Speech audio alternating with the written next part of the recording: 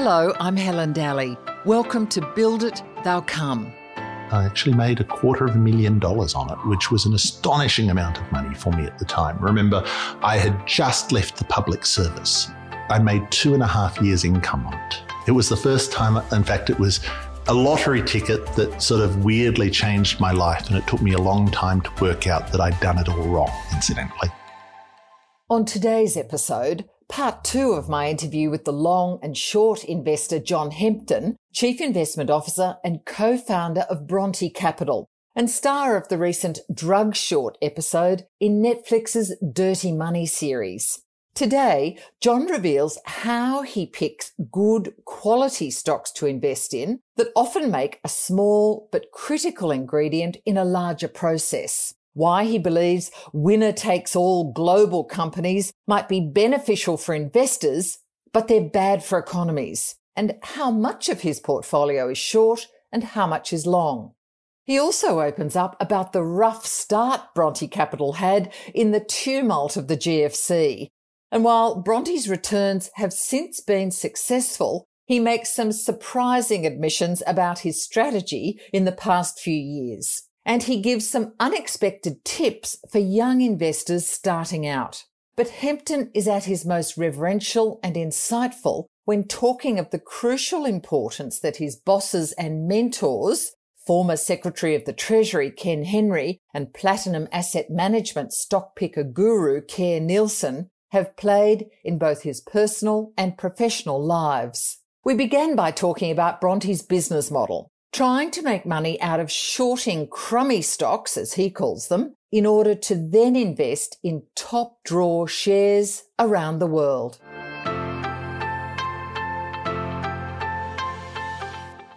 I spend probably half my time on the good quality businesses. Our typical sort of good quality business is somebody that does a small but important part of a big thing. If you make cars, people are very price competitive about cars. If that car looks $500 expensive relative to the Holden, you're probably going to buy the Holden, right? The ability to charge up, in the commodity car market is pretty hard. And most car companies make margins of about 5%, and it's not a very good business, right? They're cyclical. They tend to run out of money in bad times. If you ran Holden in Australia, it never really made any money despite huge subsidies, right? It just wasn't a very good business. But if you could find, and people sell this as a scam as well, some critical chemical that makes a car 5% better, but it only weighs a few grams, you can charge a lot of money for that. And sometimes they're scams. Firepower was a scam. This idea that there was this chemical that I could put in the fuel that would make it 20% more efficient, right? Well, if somebody's worked out a way of burning fuel 20% more efficiently, I'd like to know. It's a very important invention, but it wasn't plausible, right? But sometimes it's real. So we're interested in things that are small but critical parts of big things because they tend to be good businesses. Now, there are also there are also good businesses. I'll give you a classic example. Selling to female vanity is a good business generally. As a rule of thumb, don't stand between a pile of money and a woman's desire to look better. Sounding sexist already, but go ahead. It's cosmetics. There are some male cosmetic businesses, but cosmetics is an astonishingly good business, right? These things that you go and buy in David Jones for $70 a jar probably cost $2 to produce or $3. That's fat margin, right? Your car has a 5% margin. Your jar of cosmetics has a margin that's astronomically higher. And the return on capital, the return on equity, the return on investment for a good cosmetic company makes a car company look pretty modest. It just drips money. Now, the thing about a good cosmetic company is it's a marketing trick that I don't understand. And no, I'm not being sexist. There are male cosmetic companies, but they are very, very small fractions of the size of female ones, with the exception of Gillette, which was extremely profitable for a long time. Inside cosmetics are some active ingredients, and this is a fairly decent example. There have been recipes for face creams that go back to Egyptian times. The recipes involved wool grease, and if you mixed wool grease with some shea butter and thinned it out, you'd actually have something that answered the medical question, visibly reduces the appearance of wrinkles. And visibly reduces the appearance of wrinkles is a real medical claim that women will pay decent money for. Of course. Some men will pay decent money for too, but I'm not being sexist. I'm just being realistic when I assume the customer here is female. And in the Egyptian times, this stuff stunk. And the woman would put it on her face and she'd sleep 300 meters away from her husband. And Helena Rubinstein, very, very famous cosmetic name, actually came from Australia. She grew up about 300 kilometres west of Melbourne in sheep country. I don't think I knew that. Okay.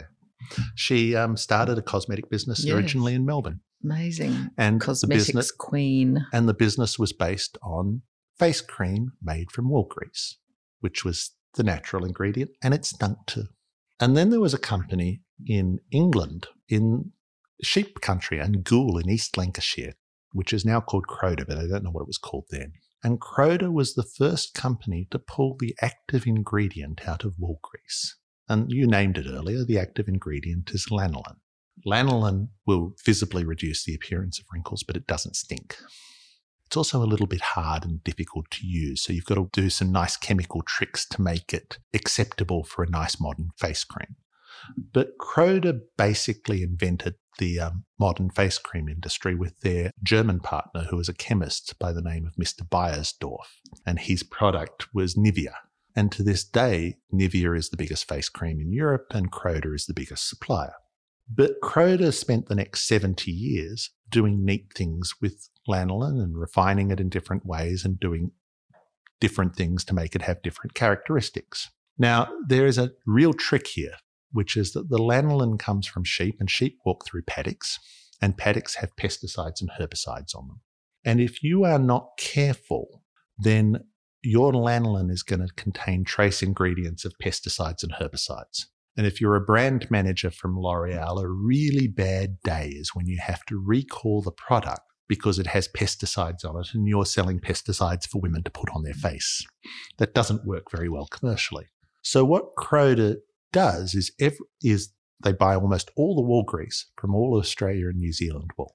They put it through small batch processing where they put it through a mass spectrometer, and they can tell whether on the mass spectrometer whether any of the standard pesticides or herbicides are in there. And if that batch is tainted, big batches just go. So they can't extract the herbicide, the toxin? No, they just make sure that each batch is clean, and then they do all their refining stuff and they sell it to L'Oreal. Now, if you're L'Oreal, firstly, that bottle costs $70, but the ingredients cost $3. The critical ingredient is lanolin and a couple of derivatives and some lipids that are also made by Croda. Now, I could buy those ingredients for 50 cents from Croda, or I could buy them 25 cents from the other company. But I know that Croda has a 70-year history of doing it and puts everything through mass spectrometers. Gets the and I can be out of very confident if I buy it from Croda that there's no pesticides in it. And from the L'Oreal brand manager's name, that's easy. I pay the extra 25 cents, right? Because the margins are so fat. So what you have is this small but critical ingredient that's hard to swap, sold to a company that sells things at a fat margin. So do you buy Croda or do you buy L'Oreal? Well, I'd like to own L'Oreal, but I honestly don't understand how you make a better face cream and how you market it.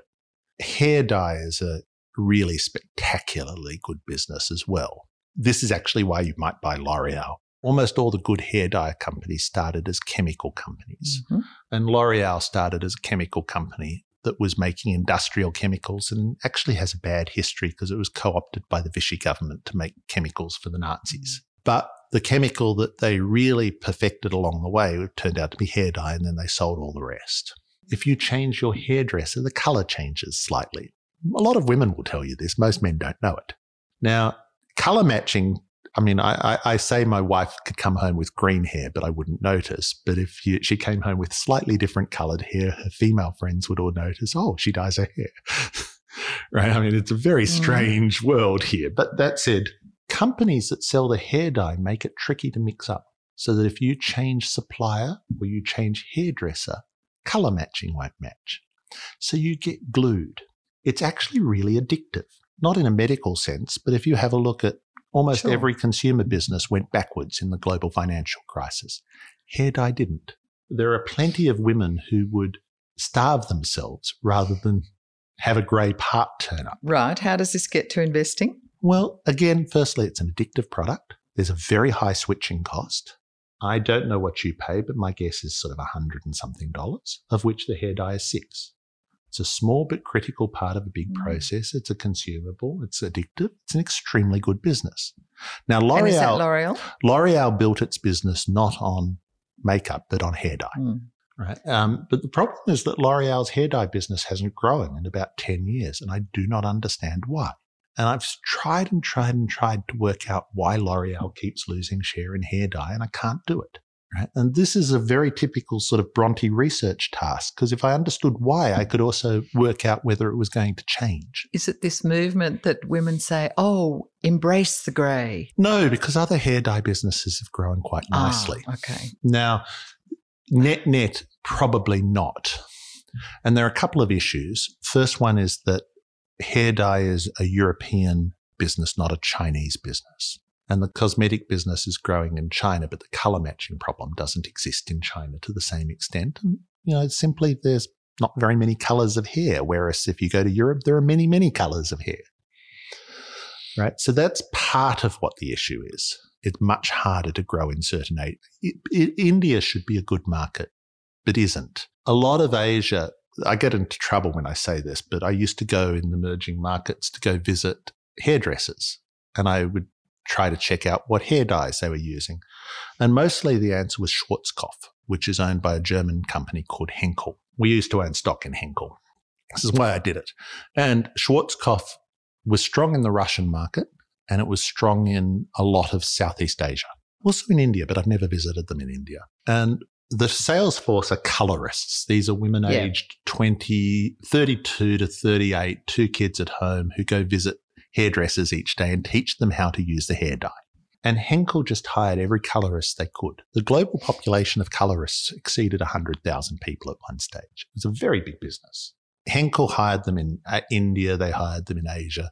So I go to hairdressers in emerging markets whenever I'm there, and I go get a haircut because it's cheap. It's 50 cents rather than $25 or $30. But also because I can generally confirm my stories about hair dyes in emerging markets. And invariably, they put on a shawl around you and it says Schwarzkopf in mirror writing so that you can see Schwarzkopf written correctly in the mirror. Anyway, I was in one in Bangkok. Not a good place for a male to go to a hairdresser at 5 o'clock in the afternoon. The only customers, and this tells you because it's a one-colour market, the prostitutes doling themselves up for the night. They told me I was very handsome. This was not the normal stock research. I've told the story a few times, but it's sort of embarrassing, really. But I learned I was very handsome, and I also learned that Henkel was telling the truth about them owning the Thai market. I just didn't understand what the Thai market was. Now, as an investor, John Hempton is also a fan of other top-quality, strong global companies that he calls the winner-takes-all companies, such as Amazon, Google, Apple, and Australia's Atlassian. If the world is full of winner-takes-all businesses, which this world looks like, then This it's also Amazon or Canva, Atlassian, world. then it's also very unequal because the winners become so big. And is that a good way to be? Good for economies to be like that? I prefer living in a more equal society. The modern economy is throwing up something different. It's throwing up a large number of winner-takes-all businesses, and whether those winner-take-all businesses are Atlassian or Canva, which is a small niche, but the winner will still take all, or whether they're Amazon, which is a huge, huge, huge niche, and the winner will take all. He's already taking a lot, and he's so wealthy. It's the biggest winner-take-all business in the world. And so he winds up being the richest person in the world, right? But that change, it's not driven by policy at all. It's driven by technology. Then you get horrible secondary parts of it, which is that these winner-take-all businesses have become very powerful, and political lobbying in the United States is bought. And so you get the politics reinforcing the economics. Are you invested in Amazon? No. Apple? Any of those big US? Well, we have a very large stake in giants? Google. Google, Alphabet. Right. We have an indirect stake in Apple, but it's very indirect. And you're talking long. Yes.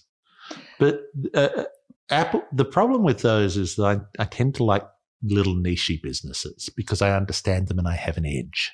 And smaller cap than, right. Yeah. Than Apple. Mind you, the degree to which winner-takes-all businesses have dominated the stock market is astonishing, right? So, my one we do own is Visa, right? And Visa just does the 1 cent interchange, the 1 cent in $100 interchange, for which they provide the network. Now, there is absolutely no way that you could compete providing that network. Right, you'd have to sign up all the merchants and you'd have to sign up all the cards. Starting now against Visa or MasterCard. Starting against Visa or MasterCard, who between them control the network and share it. It's a completely antitrust thing. Everything that's carried on MasterCard is carried on Visa and vice versa. You can't compete. And moreover, they're only charging 1 cent per $100. And as they're only charging 1 cent per $100, there's not that much game in there, except that these things have like $18 billion of revenue, charging 1 cent per $100, right? It's astonishing how big and profitable they are. We own some of that. And you don't see that ending while credit cards are used? No. But what about Apple Pay and all that? Do Visa get locked out of that? Apple Pay, when I put my use Google Pay, I put my credit card into my phone, it's just a tap and Google gets some information. Right, but they're still riding on Visa's still gets rails. The 1 cent. They still get the 1 cent. And it's not worth Google building a network to save the 1 cent. They're really interested in other parts. Yeah. There's a very big business in IT generally, which is virtualized. You can almost always make a business where you find something physical and you can virtualize it. Right. And in this case, they've virtualized a credit card, but there's an entire part of the business which is about virtualizing computers as well. Right. And I know this sounds very esoteric, but in the old days, you used to write software to run on a computer. And now you write software to run on a virtual computer, right? Which is a program that pretends it's a computer. And you don't deploy the software, you deploy the virtual computer. So you just put the virtual computer out into a software cloud, and that's how the cloud works. Just to clarify, how much of an investment do you have in Visa? It's about 8 or 9% of our fund. So every dollar invested, we've got 9 cents invested in Visa. That's quite a big thing. But from the perspective of Visa, we're a NAT. We're a reasonable sized fund.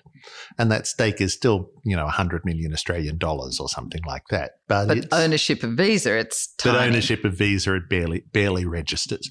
We're much more interested in things like Croda, the small company, than the big company. But if I had registered where I had made mistakes over the last decade, it was not buying enough of the winner-takes-all businesses, right? There are several businesses that this is a modern feature of the world where the business, if you're the best cloud accounting software, to pick an Australia, New Zealand example, you're going to wind up being the biggest cloud accounting software company with the most customers, and then you make the most profit and you can spend some of that profit making yourself better every year. And so in 2 years, 5 years, 10 years, you'll still be the biggest and best cloud accounting software company.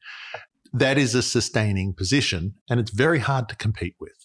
The world has become very full of winner-takes-all businesses, whether that winner-takes-all business be Amazon or Atlassian in Australia or Xero or So you like Visa. Xero, yes. You've talked about that right? But before. If I had my last 10 years again, I would have put all my money into winner-takes-all businesses.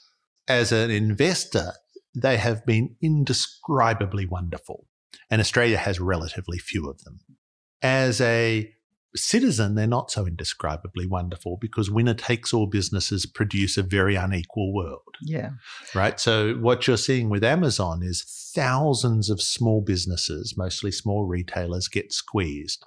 You're seeing just my local shops, which used to be always occupied, about 25% of the shops are now vacant. You're seeing vacant storefronts across the world, and people who were once respectable small business people with decent middle-class incomes are being squeezed out of existence. And at the other end, you have Mr. Bezos, who has done more to reduce prices than anybody in the world, getting rich beyond anybody's imagination. He's the first person whose wealth crossed $100 billion. I think you needed 12 figures to delineate his wealth. It's sort of hard to even comprehend how rich that is, right? One way of thinking about it is it's sort of 15% of the housing stock of Australia. Right? It's all right. That's actually a good way of thinking about it as in Australia. Yeah. But you didn't do that. You didn't invest in just the best winner-takes-all stocks. You invested in a lot of fraudsters. We shorted a lot of fraudsters. If I'd had my time again, we would have still shorted fraudsters, right? But we would have invested all of the profits we got from that in winner-takes-all businesses. Right. Do you have a short list? I don't want a half an hour discussion about it, but a short list of how you pick frauds. Oh, yeah. Or what are the signs normal people could look for? Now, that's hard, right? Because there are signs that we look for, and then there are signs that normal people are capable. Say what you look for. Well, the first and most prominent thing that we look for is the people. Right, we look for their records. We've computerized this. We look for in a gold company, we will look at the geologist and the geologist's records. We know people who have certified gold reserves in the past that weren't there, and there's a reasonable bet that they'll certify them in the future that not there. So they're liars. The second thing we tend to look for, and this is a hard thing, is not understanding the accounts. Now one of the dirty secrets is that most people can't read accounts, including most people in the financial business. It's absolutely shocking to me how many people in the financial business can't read accounts. Well, I promise you I can, and I can really, really well. And if I don't understand the accounts, there's a reasonable bet that I'm not meant to understand the accounts. That they're hiding something. They're hiding something. Now, it's so shocking to me that most people, when they look at what the bottom line is, but they don't look at all the middle lines. I spend a lot of time looking at the middle lines. We move on to talk about Australian company Freedom Foods, currently in a stock trading halt that the company requested. It's had senior executive ructions and changes, with management announcing to the ASX in late June 2020 that it's engaged legal firm Ashurst and PwC to advise and assist with ongoing investigations into Freedom Foods' financial position. Now, Hempton raises a few possible hypotheses, including serious mismanagement of inventory and equipment. When the company was asked by one analyst on a recent conference call about any possible fraud activity, the chairman answered, and I quote, "We are undertaking further investigations," close quotes. We genuinely don't know what has happened yet. I have my suspicions, but I could be wrong. But when we looked at it, there are a couple of things going on. First, it was doing businesses that lots of other people do. It was making cereal for Aldi or, no-name branded cereals, some branded cereals, but the branded cereals were small parts of its business. And it was processing milk, which is a sort of big industrial business. Some of those processes were taking out lactoferrin, which is a high-value component, but other things were just ordinary processing. But it was fatter margin than all the competitors, and the stock was up 10x. And so that sort of jumped out at us. When you do something that no one else does, or you're one of these winner-take-all businesses and you're up 10x, I can sort of understand that. When you're a milk processor or your customer is Woolworths for no brand and you're up 10x, that's unlikely. And the reason it's unlikely is that Woolworths is extremely good at squeezing its suppliers. I mean, Woolworths is famously good at squeeze. I mean, the business model of Woolworths is we squeeze suppliers so that we can give lower prices to you. And then over time, we become bigger and bigger, right? Because we're lower price, right? The business model is squeeze suppliers and pass the bulk of it on. Not all of it on, but the bulk of it on. to end consumers, yeah. Right? And that's been the business model of discount retailers forever. We squeeze suppliers, we pass it on, we become big. So when you're supplying Woolworths and your stock is up 10x.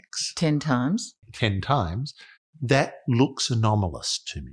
And I have because you know that Woolworths or Aldi or Coles would have squeezed these people almost to death. Yes. Right? Everybody who supplies Woolworths and Aldi and Coles gets squeezed to death, except that Freedom Foods makes a lot of money. So right? you are. So there's an alarm bell. There's an alarm bell, and that alarm bell had us looking, and we were picking it because of the alarm bell, right? Not because of people. You know, normally when I'm short something, it's because there's a person associated who I think is a fraudster, and I'm not going to tell you who it is because I get sued. But in this case, Freedom Foods was doing something that looked like a miracle. In its business. And when something is too good to be true, it often is too good to be true. So we looked at it, and here was what we noticed.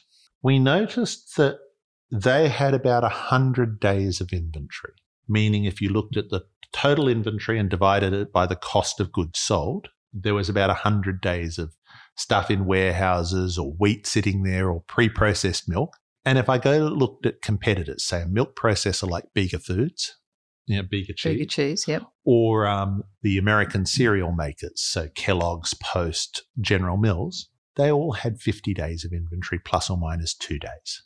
So roughly half the inventory Freedom Foods had. The other thing is that every $100 of sales at Freedom Foods had about $1.60 of capital equipment. And every $100 of sales had only about 70 cents at capital equipment at the other 4 names that I mentioned. So there's twice as much capital equipment. What are you shorting them? I was short Freedom Foods. So at what point do you make the money out of it?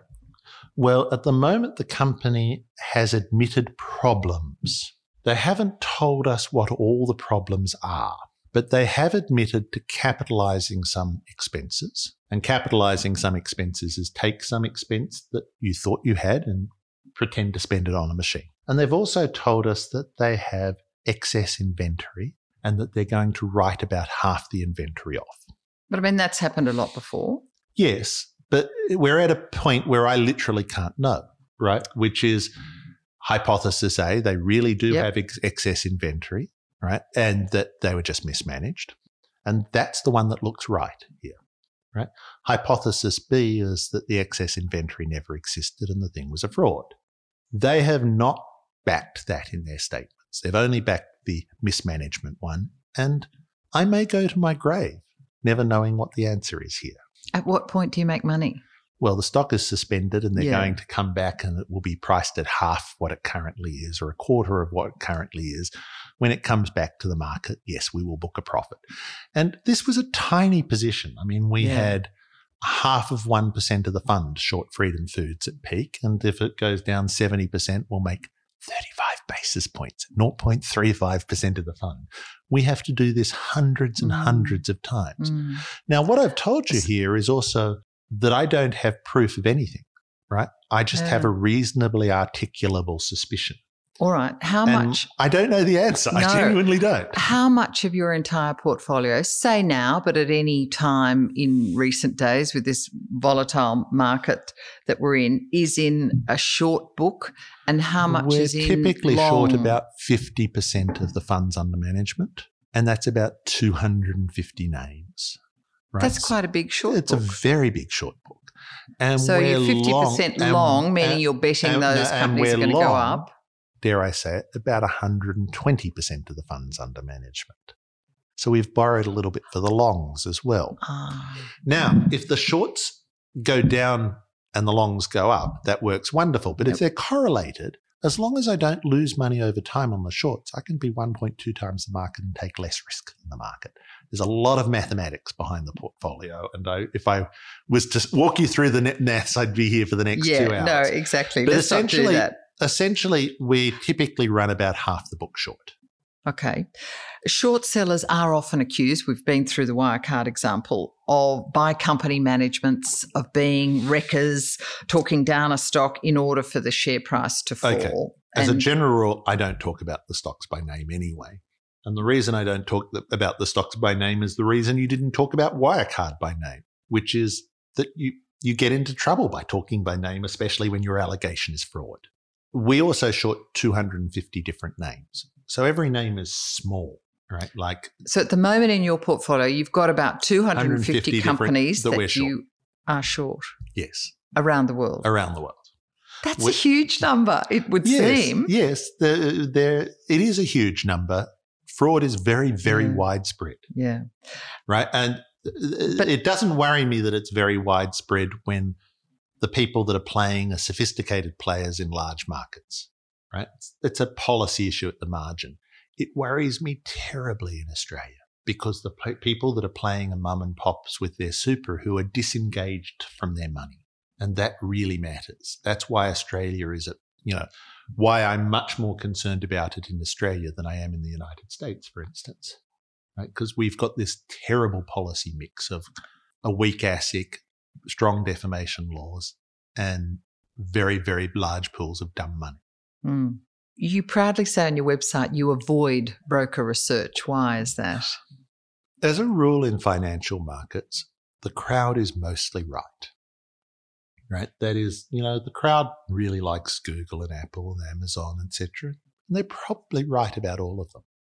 As a rule in financial markets, if you bet with the crowd, just do the popular things, the conventional things, you'll make small amounts of money fairly consistently over long periods of time. But when the crowd is wrong, it's horrible. The really nasty thing to be is in a big crowded wrong trade. Right? The GFC is, the global financial crisis happened when the crowd was wrong about creditworthiness. The tech bust happened when the crowd was wrong about all these tech stocks going to the moon. But, when you catch the bus and the chair in front of you is talking about tech stocks, the crowd is really onto it. And that's time to get out? It's what we say. No. But it's time where if the crowd happens to be wrong, you're going to get thumped. So if you do the popular thing, you have this asymmetry, which is actually fairly career good for a fund manager, which is you make money most of the time and you lose it in spades. And when you do unpopular things, dare I say it, you lose money most of the time, but you make it in spades. That's not career good for a fund manager. If you're a fund manager, you work for AMP or Colonial or somebody like that, and you're investing other people's money, it's very good to be wrong at the same time as the crowd is because nobody blames you, right? And it's very good to be, you have a bunch of career incentives to be conventional. And we're trying not to be. It's actually very hard not to be conventional. You have to think for yourself. We don't use broker research as code for we do not want to be on the conventional trades. Now, it's in fact not entirely true. There are two types of broker research I use, the small type and the big type. The small type is when I find that I'm really, really, really a long way from the consensus. Say I want to short something and everybody else is long. Example is Wirecard, right? Well, what I would do is I'd go find the most bullish, reputable broker who has a strong buy on Wirecard, and I'd read 2 or 3 pieces of their research. And if I think they're talking nonsense after I've read 2 or 3 pieces of their research, then that's good. Research is put away and I'm done, right? All I want to do is find somebody that's on the other side of the trade. That happens 10 times a year, maybe, or 8 times a year. And you don't read the broker research until you've worked out what you think is happening yourself. In other words, it's there to confirm or deny. The other type of broker research I like all the time, and this is corrupt stockbrokers. Corrupt stockbrokers. Yes. There are corrupt stockbrokers in this world. The most famous one is, of course, Stratton Oakmont, because they made a wonderful film about it called The Wolf of Wall Street. In fact, we followed where all the staff of Stratton Oakmont went. The basis for the film Wolf of Wall Street. Yes. So there's a FINRA record for every broker in the US. They've got a regulatory record that attaches to individual names. And so we're very obsessive about anybody who started their career at Stratton Oakmont. Because if they started their career at Stratton Oakmont, which was a cold calling bucket shop, they rang up rich people essentially, tried to persuade them to buy crappy stocks and stole their money. That was the business model of Stratton Oakmont. If your career started doing that when you were 25 and you're now 57 and you're the CFO of a biotech company, my guess is that it's a crappy stock. In fact, that would probably be enough to make us short a tiny bit of the biotech company, that alone.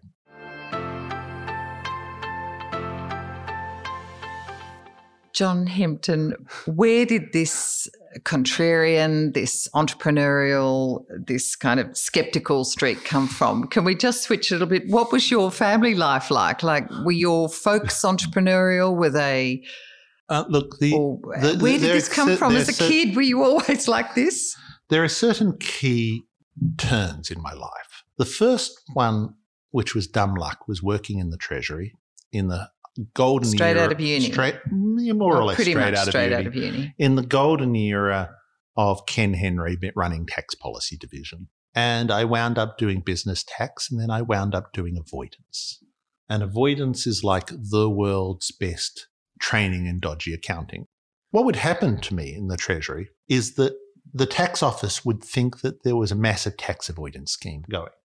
And they'd come a whole lot of documents and they'd just put them in front of me and say, we got all these on subpoena, we don't understand what's going on. And I'd have in the tax avoidance scheme, they thought there was one there. Right? And they wanted government to advise government on how this tax avoidance scheme worked. And to provide legislation to stop it. Right. And that was essentially the job of the Treasury, was to advise the government on how this tax avoidance scheme worked and how you could put legislation up. But first we needed to understand the tax avoidance scheme. So they'd give you 500 pages of documents with weird accounts on them. And I'd sit down and piece them together. And sometimes there was a tax avoidance scheme there. And my instinct was that there was a tax avoidance scheme there because I had a taxman's instinct. You know, if something's complicated, they're hiding things. They must be hiding it from me. And in reality, when I looked through it, there wasn't a tax avoidance scheme there. There was a financial scheme to inflate the profits to sell shares there. And that the tax bill was right. And to scam the stock market. And that they weren't scamming the tax office, they were scamming the stock market. And you smelt a rat, you just didn't smell the right rat. So that was lesson one. Lesson two was a stock chat board, which no longer exists, called the Chimes. And the Chimes was a place where a bunch of retail investors, and I was just a retail investor like everybody else, used to talk about retail stocks. Yeah, when you say that, you were working in the tax office, I was working in the Treasury. Sorry. I was a bureaucrat. I was working in the Treasury. Working in the Treasury. But I was investing You're a bureaucrat. 50 grand on the side, which was my life savings. This is in your 20s. In my 20s, in the stock market. And that was sort of a hobby. And I'd read all the standard books, you know, the Warren Buffett biographies, the Ben Graham books. My favorite one, which is a book called Common Stocks and Uncommon Profits by Phil Fisher, which I will recommend every day of the week. I'd read all the standard books, the sort of standard investing canon.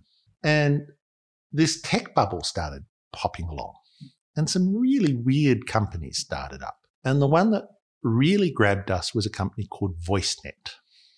And VoiceNet had a market cap of about $700 million in Australia, and it allegedly provided software for speech recognition services, right? You talk into a computer and it recognises your speech and translates it. Sorry, John, this is late 90s. Late 90s. You're still in I'm still in Treasury. I was a public in Canberra. servant. They claimed that one of their customers was a big Chilean telephone company, and that they did software recognition in Spanish. And there was a guy in the group who's now a medical specialist in Melbourne who happened to speak Spanish. So we literally rang up every Chilean telephone company and asked. This is in your online chat group? Yes, fairly sophisticated. Amateur investors. Amateur investors. Right. And Simon Ma, who's the other half of Bronte, and I met on this online chat group. Right. I like to say, you know, when people ask about how Simon and I met, the answer is we met online. Right. But not in that way. Not in that way. But nonetheless, we met online. Yeah, you did meet online. But we worked out that this was a fraud, right? That it was faking its sales. And VoiceNet is long gone. It was actually an ASX 200 stock at the peak. But it was the first time I'd seen a tech stock be a complete fraud. Now, it turns out... And you'd worked it out, you and this little group. And I was primed because I'd been looking at these tax documents which showed that people faked their profits. But nobody else had worked it out in the Australian market. The truth is other people had, but it's hard to do. Yeah. Right? And let's face it, if you had shorted it, the stock just went up and up and up because of the tech, right? So you would have been squeezed out of it just like we were squeezed out of Wirecard. It's not easy to do. Yeah. The question of how you do it is a really hard question. But nonetheless, we worked out that VoiceNet was a fraud. Now, VoiceNet did a 30-day roadshow in selling their stock to investors, along with another company called Learnout and Houseby. And Learnout and Houseby turns out to be a central stock in my life. Learnout and Houseby was a Belgian speech recognition software company. It came from Flanders, an area where they speak about 6 languages in one valley. And the idea that they could demonstrate in 1999 the holy grail of speech recognition, which is that you speak into a phone in one language, the computer recognizes it, runs it through a translation program, and it speaks out in another language. That's the holy grail of speech recognition. It's hard to do because idiom is hard to do. My favorite example of that is if you translate there was a while where you put the phrase out of sight, out of mind into a translator program, translated from English to Russian and back to English. And it came back as invisible insanity. Because I guess out of sight is invisible and out of mind is insane. Yeah. Right? Now... Back to Learnout and Houseby. But Learnout and Houseby demonstrated this. And there was a short seller I'd never met who's now one of my role models in life, a man called Mark Cohodes, possibly the most famous short seller in the world. And Mark was telling everyone that Learnout and Houseby was a fraud. And I knew he was right. And the reason I knew he was right was that they did a roadshow for 30 days with VoiceNet. And we knew that VoiceNet was a fraud. And if I don't know anything about you, but if I went on a roadshow with you for 30 days and stayed in the same hotels and talked to the same people and sold my story every day for 30 days, and I was an expert on voice recognition software and you were an expert on voice recognition software and you were a fraud, I'd work it out. And the only way that they ever stayed on a roadshow together was that they were both frauds. So I now knew for certain that Learnout and Houseby was a fraud. And that was a big thing because Learnout and Houseby was the hottest tech stock in Europe. It was the biggest fraud in Europe ever until Wirecard came along.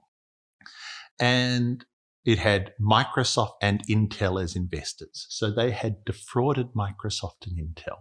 It had a market capitalization of about $35 billion. And it was a very impressive demonstration. You walked into a room and it was covered with servers that were flashing, computers. This is how they enticed investors in. Servers a la a 1999 James Bond film with flashing lights and Star Treks and computers with glistening things that went backwards and forwards. There's a whole wall of them. And they'd pull somebody out and you'd say a few words and then it would translate it and come out the phone in French. Very impressive. And the French idiom wasn't quite right, but it was okay. It wasn't invisible insanity bad. It was okay. And it turns out that they were literally doing it in Wizard of Oz style with a man behind the curtain typing. What? And this was the biggest tech stock in Europe. So that was a very, very big, deliberate, big fraud. Yes, and everybody everyone went to prison, although the VoiceNet people in Australia didn't.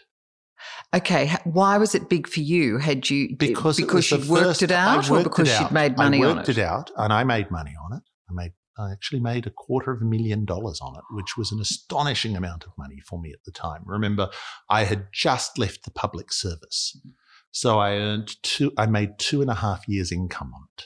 It was the first time, in fact, it was a lottery ticket that sort of weirdly changed my life, and it took me a long time to work out that I'd done it all wrong, incidentally, because it paid so well that it took me a while to work out that I actually didn't do it right, and the risk management was horrible and all sorts of things were horrible, right? And it took me a while to fix up all the trading maths around it. I would have made less money on it now, much less, but I would have taken much less risk. Yeah. But it was interesting to me because it showed me that very, very big companies could be frauds. Not only could Alan Bond fool the relatively unsophisticated Australian market, And he did, right? But it showed me that you could fool Microsoft and Intel on a technology stock. And that was a revelation to me. You then eventually got a job at Platinum Asset Management. Oh, that was dumb luck. I'd been wanting a job in asset management for ages. I'd worked out, I'd been a public servant, but investing in shares on the side. And you'd made a fair whack of dough. Oh, I'd made some money. And to be fair about it, a lot of what I did when I was a retail investor, I would regard as stupid now, right? What risky behaviours? Risky investor behaviour. There's a lot of things that I did in that period that I regard now as dumb luck, right? But it took me a while to work out that they were dumb luck. But I kept wanting a job in funds management, and I kept applying, and I applied to all the obvious places, Colonial Mutual, MLC, right? And I never got an interview. Never got an interview? Not a single interview. And then I ran into a headhunter on a ferry in Sydney, and I chatted to them, and they said, I can get you an interview. Right. And they decided fairly quickly I was worth an interview, and I got an interview with Kerr Nielsen. He offered me a job on the spot. I later became a partner of Platinum Asset Management, and it's a good semi-conventional fund manager. It was a little bit different. It was not anything like as different as Bronte is. And it also manages $30 billion, and we only manage 3% of that. Yeah, right? And it's been enormously successful. Yes, but we don't want to duplicate it. I want to be more unconventional than that, and that generally means that I have to be smaller. All right. But what did you learn, I guess, from Kerr Nielsen that you brought with you to Bronte Capital? You've talked about him. An indescribable number of things. You've talked about him being a brilliant influence. Yeah, no. He was extremely good at things, but not particularly good with people. And so you watched what he did right and what he did wrong. The idea of being a small but important part of a big thing is pure care, but he wouldn't have said it so articulate as I did, right? That is, he would do it and it was in the back of his head, but he hadn't elucidated why it works and why it doesn't and where it doesn't work. And so Kerr was very, very good at things, but not very good at articulating them and not very good at managing people. In his team. Right. And so the trick with Kerr was to try and work out all the things that he was good at and decipher them to some kind of formula. And I'm not close, but I've done a few things. He's brilliant. And then also to work out all the things that he's bad at and try and be better at them than him. And there are several things he's bad at as well, and they all come from his personality. So, I mean, Kerr is incredibly honest, incredibly hardworking. I love the guy to death, but I wouldn't want to work for him. He's difficult. He may well listen to this, so I'm sure you probably I'll tell you something that he's not very good at, and that is adjusting when we're wrong. And here's the issue. If you're a junior analyst at Platinum, your job is to get something into the portfolio, and it's really, really hard, right? And so to prove your case on a stock. Prove your case, get it argued, get it into the portfolio. He gives you a hard time. It's horrible. Intellectual rigour. Yep, right? It's really horrible. All that horribleness is for a good purpose. The intellectual rigour is hard to deal with, and it's tricky. And it does mean that Platinum is an extremely good initial picker of a stock. I would argue that they're probably the best initial picker of the stock of anybody I've ever seen anywhere. However, I put it in the portfolio for this, and I've completely bet my career on it, right? So X company, you go to Kerr and say, we've got to have this in our portfolio. You've got to buy it. And it's a month's work, right? You know. It's emotionally one of the more draining things you'll ever do. It's an intellectually rigorous process at the highest order. Quite often, you put it in for reason X and X is wrong. And the right thing to do is suck it up, say, I got it wrong. Here's the reason I got it wrong. It's down 10%. And we should be out of it. And we should get out. In other words, you should be allowed to change your mind when the facts change. And because it's so hard to deal with Kerr because of the first bit, it became very hard to say to him, I was wrong, therefore we should change. But the initial picking, I wanted to distill all the things that are good about it, But I also want to make sure that we have a process for changing our mind. You started your own shop, your Yes. own outfit in 2009 in the midst of a GFC. Our timing was financial impeccable. crisis. Famously, we went to I had a deal where people were going to fund us to start it, and I had a little bit of a reputation, and so we were going to get about $100 million in. They were going to give them some From of the equity. high net worth. Oh, you mean like From- shareholders, investors? Investors who were going to own part of my business, Yep. but in exchange, they're also going to be the foundation clients. Right. And so so they're we were- high net worth individuals. Yes, and including, Carl Icahn was one of them, right? Who I one of the remember, richest- but one of the richest guys in the world. We Yeah. actually had a handshake deal that he was going to back the formation of our business, and Carl knew who I was. Don't ask how Carl knew who I was, but Carl knew who this obscure Australian analyst was. Right. And we get there to sign the deal literally the week that Lehman fails. And so Simon and I were walking around New York like Dumb and Dumber, and all our dreams were evaporating in front of us. It was the start of Bronte as a business was rather difficult. Very sobering. Yes. Okay, As it nonetheless, turned you out, did. It turned out it was a good thing. And the reason was that we would have had a nice, easy start because we'd have been profitable from day one, but we would have given up a lot of the equity in the business, right? So we wouldn't have owned it all. And, when Platinum was started, the initial investor was George Soros, and George owned part of the business. And when Bronte was started, Carl Icahn would have owned part of the business. He didn't? He didn't. He didn't sign. He didn't sign because that was the year that was the Lehman Yeah. week. Yeah. And as it turned out, ex post, 10 years later, it's very nice for me that Carl doesn't own it. Yeah. Carl, you made a mistake. If you're listening to me. Since then, how do you measure the success and the performance of your fund? Say, Look, since how would you describe it? We've basically kept up with a wild bull market, right? But we've run only about 0.4 beta, which means that on the face of it, we've taken about 40% of the market risk, right? And made roughly the market return, which is a good outcome, but it doesn't look great because the market's gone up so far. If the market had been sideways, right, then making the same right, because if the market, in March when the market went down, we made money, right? That was during the Corona month.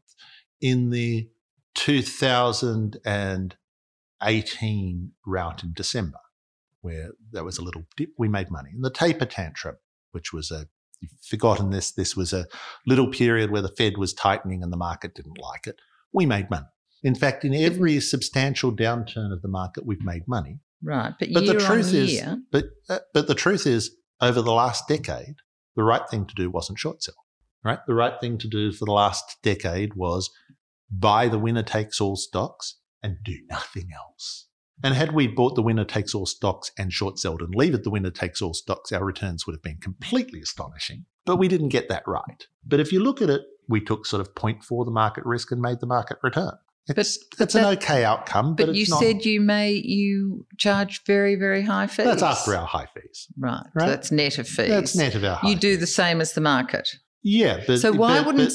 Well, the answer is you wouldn't. If you knew that the market was going to go straight up for the next 10 years, you wouldn't invest in us. But if you don't think the market's going straight up for the next 10 years, then we're a very nice place to be. Right. Right? But we are probably objectively close to the world's best short sellers. And on whose measure? Well, one measure, there's a firm called Novus that does portfolio measurement, taking micro things, and we've run our accounts through them. They thought that we were 17 percentage points better than the market on short selling, which is a lot. 17 percentage points annual is Warren Buffett levels of excess return. But it was Warren Buffett levels of excess return against the market. If you were short, you would have lost 13 points per year, right? In other words, right.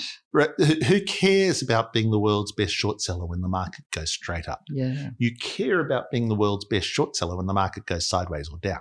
And we've got that sort of volatility. Who knows? At the moment? Who knows? I don't know. I mean, if you'd asked me, this has been the longest bull market from the bottom of the GFC to now. Yeah. The market's at all-time highs. So you don't call it a bear market now? No, the market's at all-time highs. Yeah. Right? If you had told me 10 years ago that I'd come back in 10 years and the market would be at all-time highs without any substantial, sustained downturn, I wouldn't have picked my strategy, right? We picked the right strategy for the wrong time, right? And we did okay, but we did okay against an environment that was massively hostile to short sellers, just massively hostile. And, But you're going to stick with that strategy. Well, at the moment, I'm almost prepared to double down on it because the market's so goddamn expensive, right? And the market's gone up more or less straight line for 10 years, and it hasn't been a straight line. There's been dips, but nonetheless, nothing's cheap at the moment, right? I joke about Sydney property being ludicrously expensive, and anybody that wants to try and buy a Sydney house understands that. But in fact, asset class after asset class after asset class is just as ludicrously expensive. Right. When the market's gone straight up for 10 years, do I think the next 10 years the market's going to go straight up again? No. Right. But could I be wrong? Absolutely, I could be wrong. Right. I've been wrong for the last few years. Right. I thought the market had peaked in 2018. Right. I thought that little dip into February 2018 before they cut interest rates one more time was the end. I have been consistently wrong about the market direction. And if I continue to be consistently wrong, meaning the market keeps going straight up for the next 10 years, I've got the wrong strategy. I just have to accept that. And seriously, it doesn't seem to matter, meaning we have had adequate returns in a hostile environment. For short sellers. Sellers. If we had a really good environment, we would have adequate returns and everybody else wouldn't. But the reason we short sell, we told you earlier, was that when the market, Warren Buffett sits there holding cash. And he's also done the wrong thing. He should have just invested every bit of that cash all the way. Exactly. Right? He's done the wrong thing too. We're in the same bucket. And we sit there with shorts that hopefully turn to cash when the market falls down. Warren's got all this cash. He's hoping to invest it when the market turns down. We have this shorts and we're hoping to invest it all when the market turns down. And in a very big picture sense, the market never really turned down. And yes, it dropped a bit into Krona, but it dropped to a level that if I was looking at it from the perspective of a 2013 investor, was still massively high. It was still expensive at the bottom of Krona, right? It was just not as expensive as it is now. Can I ask you just a couple of questions? Sorry, this animates me quite a lot. No, it's annoying, right? But the same mistake. Warren Buffett is criticised all the time for holding cash. Yeah, and you can criticise us for holding shorts, right? Now, his cash hasn't cost him much, and our shorts have made us a small amount, right? But I mean a small amount. It's not been a good strategy. You make 17% against a market that's up 13. Well, I make a few percent a year short selling for an enormous amount of effort. In a different year, I'm going to make 35% short selling when the market's down, and that 35% I'm going to use to buy Croda at a price that is respectable, where Croda is not trading at a price that's respectable now, or L'Oreal or Zero or whatever it is. I love Zero, but I'm not buying it at this price. I love Visa. Yeah, everything's too expensive. Can I just ask you a couple of relatively quick fire questions, some of which I'm asking all my guests, but your key to investing well for a young investor, is it that go for the solid company that makes the key thing in a bigger? Yeah, okay. There are two ways of doing it. One way is the high touch way and one way is the low touch way. The low touch way is simple. Buy indexes. Use the 60-40 rule. Right, which is what Warren Buffett told his wife to do. Yeah, right. If you're not going to be an expert, accept that you're not an expert, and experts will fleece you. Right. So now the classic 60-40 rule, and you have to modify it for Australia, but the modifications all make sense. I'm not going to go through the details of them, but the idea of the 60-40 rule was that you took an American portfolio that was 60% stocks and 40% Lehman Bond Index. Or whatever the bond index. It's not the Lehman Bond Index anymore, but it was the Lehman Bond Index for years. And every month you'd rebalance so that if the equities went up, you would now be, say, 63% stocks and 37% bond index. So you sold some equities and bought some bonds. And if the equities went down, you would now only be 55% equities and 45% bonds. So you sold some bonds and you bought some stocks. And the net effect of which is that you wound up buying more stocks when the market was low and selling more stocks when the market was high. And this rebalancing effect worked in your favor and the returns were very adequate. And if you go talk to a endowment like Harvard, who's managing $40 billion, their benchmark is a 60-40 portfolio, modified for international things, but it's essentially a 60-40 portfolio benchmark. And if I were a know-nothing investor that wasn't wanting to spend a lot of time, what I would do is I'd cut my fees to ribbons by choosing the cheapest index I can find, right? You can get that down to 4 basis points of cost. And then I would just rebalance regularly, right? And that's the only transaction I would ever do. And it would be brain dead. You could make it automatic. Sorry, that's all in index funds. All in index funds. Nothing, right? Don't choose a stock at all, right? You don't want to compete against me choosing stocks. I promise you, you do not want to compete against me. I'll beat you, right? Now, the alternative is to actually get to something where you can have a reasonable hope of beating people like me. And the reasonable hope of beating people like me is focus on a few industries that you know really, really, really well. And they have to be good industries, right? They have to be ones that make excess returns. And you have to ask yourself, why is this thing bigger and better in 10 years? And how certain am I about that? And when you've got your ducks lined up, take a very big position, 30% of your wealth, right?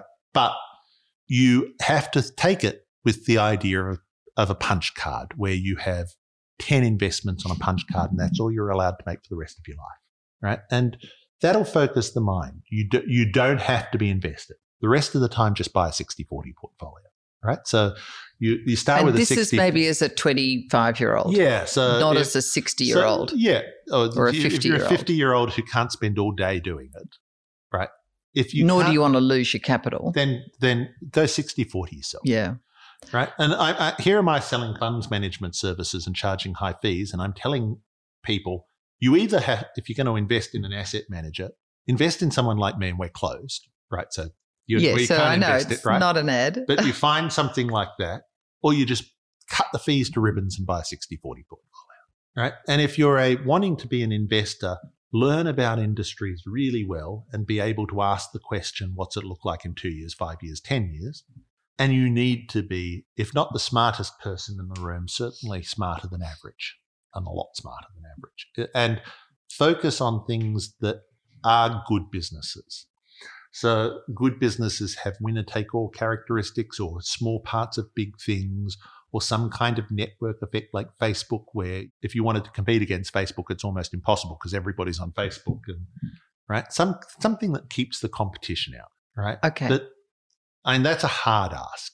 Now, I chose the hard ask, and the hard ask led to a very interesting career. But I wish I'd known at 25 what I know now, because I sure as hell didn't. I was very bad at this. But, I actually probably wasn't very bad. I'm just better at it now. The hard path is not a path I recommend to a lot of people. If something's not worth doing, it's not worth doing well. Do you have a business motto in running and sustaining your business? No. Or principles or? No, not at all. I mean, I've told you a lot, right? I mean, if I had a motto at all, it's on the long side, it's find all of care's good characteristics, do them. Find all of care's bad characteristics, undo them, right? And if I came close to that, I'd be the world's best investor because really care's good characteristics are so good. And when you say Kerr, you mean Kerr Nielsen, yes. Who founded and runs Platinum Asset Management. If I had a recipe on the short side, it's how do I automate the discovery of every bad person in the world in financial markets and short 2 bips of them? And I want to have 500 shorts and I just want to use computers. What's the biggest thing you think you've learned in your career? Find good bosses, right? Early on, find good mentors. Dumb luck, I had 2 of the greatest bosses you could ever imagine. Kerr Nielsen, who is an unbelievably good person to learn from, but a horrible person to work for. And Ken Henry, who's an unbelievably good person to learn from and a wonderful person to work for. And a great Australian. And a great Australian. But now those bosses, both of them valued my eccentricities, right? And Ken in particular really liked the fact that there was somebody at the Treasury who 5 times a year really disagreed with the Treasury line and was right 3 of them. that was a very valuable feature in a boss. But, I've built a business by being eccentric. So having bosses that valued my eccentricities was useful. But no, in seriousness, you either start your own business very young or you have extremely good bosses and you learn from them. And I took the latter view. I wish I'd started the business younger too, but, I didn't know what I was doing. How would you describe yourself, your way of thinking? You've just said eccentric, and I've heard that used about you before, but say in a sentence. Look, eccentric's the right word. We're actually in a career where unconventional views with good risk management's a very good way of doing it. And I did say with good risk management, right? So the risk management is Simon, who's the other half. And Simon. So he's your brakes. Yep. Simon, the good partner is a very important part. But Simon was the CEO of a utility, right? He was the CEO of Southern Hydro. And if you run a utility, it's a pretty buttoned down job. You've got to make sure the electricity machines work. Right? Think of conventional, business careers being the CEO. You don't take risks with a utility. Being the CEO of a utility. And in fact, this was an energy trading utility. So it had a bunch of financial risks that were tricky to manage. So he learned a lot about risk management as well. But he's the absolute foil to me, right? And if you're going to do what we did, which is genuinely run a business by being an out there eccentric, you do need somebody like Simon. I hate it. I hate it. It's like his job is to constrain me. So he says, pull your head in, John. Yes. Right. He's the only person in the business who's allowed to tell me what to do, and he does. Right.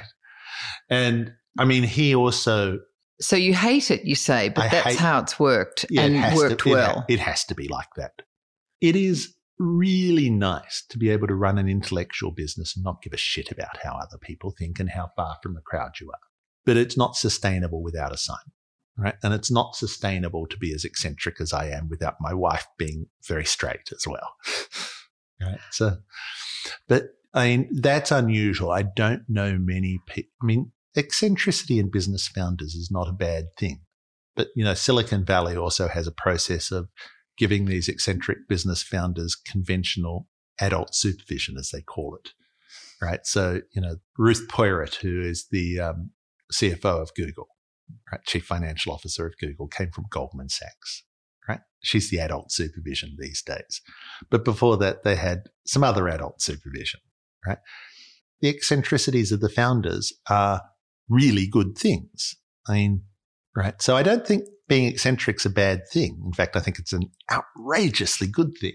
But you have to work out how to control it. And I have my control mechanism and I've signed up for it. And Simon is it. But we are out-of-the-box thinkers with a completely in-the-box control mechanism. We spend so much time on the control mechanisms. You have, on the risk management stuff, you have no idea how much there is. John Hempton, it is a great pleasure to have spent this time with you. Thank you so much for joining me on Build It, They'll Come. Thank you. I hope you enjoyed Build It, They'll Come. Let me know via Twitter @Helen_Dalley. Better still, let your family, friends and colleagues know. Share it around your networks. And I'd love you to give it a star rating to make it easier for others to find us. Be sure to subscribe, as there are plenty of upcoming episodes you don't want to miss, with more amazing innovators and entrepreneurs on how they turned their light bulb idea into an empire.